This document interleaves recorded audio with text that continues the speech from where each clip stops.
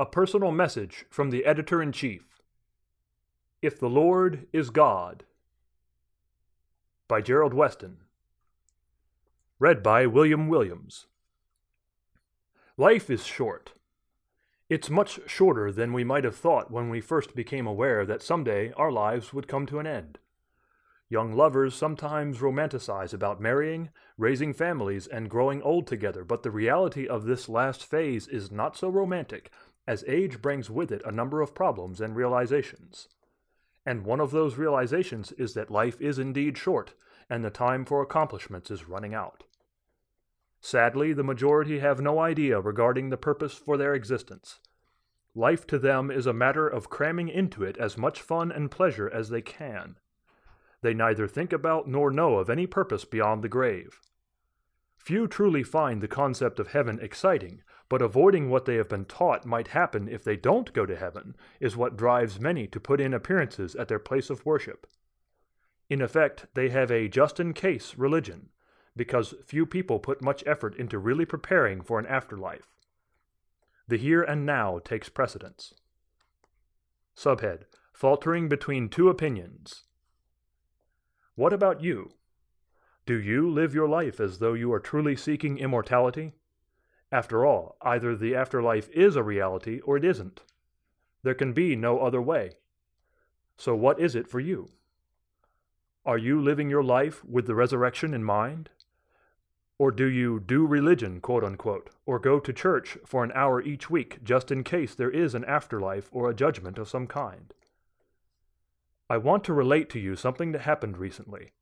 I attended a performance of Mendelssohn's Elijah with some friends, and I noticed that few in the audience were following the program notes. Unless their ears were better than mine, they would have had difficulty following the story. Charlotte, North Carolina is in the heart of the American Bible Belt, quote-unquote, and it is likely that many were at least somewhat familiar with the biblical account. But I had to wonder, how many truly understand it? Apparently not many, and here is why I say that. What exactly did Elijah mean when he asked, quote, "How long will you falter between two opinions? If the Lord is God, follow him. But if Baal, follow him." End quote. 1 Kings chapter 18, verse 21. Was this a question for that time only? After all, one might ask, who worships Baal today? The New Bible Commentary Revised sheds light on this question. Quote, "It seems to be literally, 'Till when are you hopping at two forks?' The sin of the people had been not in rejecting the worship of Yahweh, but in trying to combine it with the worship of Baal. Such syncretism is always considered to be broad-minded, whereas the other is narrow-minded. But Yahweh of Israel left no room for other gods." End quote. Guthrie and Motyer, editors, 1970, page 343. It is indisputable that today's professing Christianity is a syncretism, a mixture of biblical and pagan practices. The chosen day for worship comes from Mithraism, a form of sun worship. The date chosen to celebrate the birth of Christ is the birthday of Mithra, the god of that system. Almost all the trappings of Christmas have been borrowed, quote-unquote, from multiple pagan practices. The name Easter comes from the pagan goddess of spring and fertility, Ishtar, a goddess also known by other names, such as Astarte and Ashtoreth. Bunnies and eggs are well-known fertility symbols and have absolutely nothing to do with the crucifixion and resurrection. To learn more about Christmas and Easter, request your free copy of Is Christmas Christian and Easter the Untold Story. Subhead: A Different Gospel. In today's professing Christianity, clear biblical commands are rejected. The seventh-day Sabbath, one of the 10 Commandments, is rejected, as are the annual holy days that were kept by Christ, his apostles, and first-century Christianity. But the deception goes much deeper. It is not merely a matter of the wrong day or wrong holy days. The very gospel Christ brought has been substituted by another gospel, quote-unquote. The true Jesus Christ would not be recognized today, and there is an entirely different spirit found in modern Christianity, quote-unquote, from that of original Christianity. 2 Corinthians chapter 11, verse 4. The pagan doctrine of the immortal soul is almost universally accepted by professing Christians, whereas the Bible teaches no such thing. On the contrary, it tells us, quote, "This mortal must put on immortality," end quote. 1 Corinthians chapter 15, verse 53. This false immortal soul doctrine flies in the face of Romans chapter 6, verse 23, quote, "For the wages of sin is death, but the gift of God is eternal life in Christ Jesus our Lord," end quote. Yes, what we earn by sin is death, not eternal life in hellfire. Eternal life is not something we already have, but is a gift of God, quote unquote. And there is much, much more. But do people get it? Apparently not. The people of Elijah's time didn't get it, and the people of today are no different. Facts do not seem to matter. People go right on worshiping God in a way that displeases Him, because they do not tremble at His word. Even the idea of trembling at His word is foreign and harsh-sounding.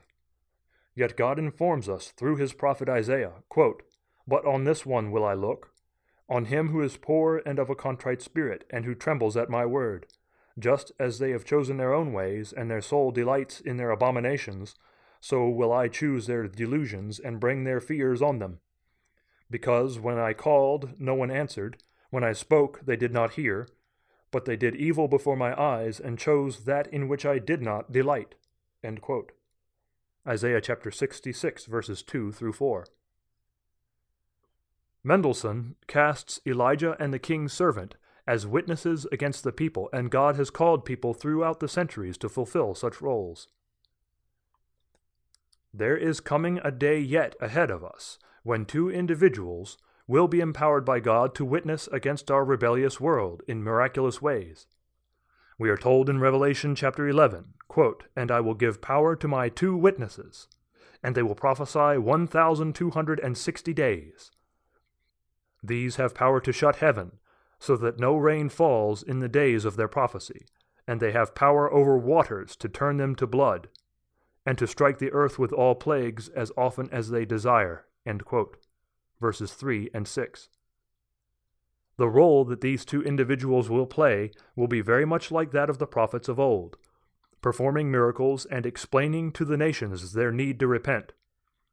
Sadly, however, the story of ancient Israel reminds us that even in the presence of divine miracles and displays of God's power, many don't truly repent and change.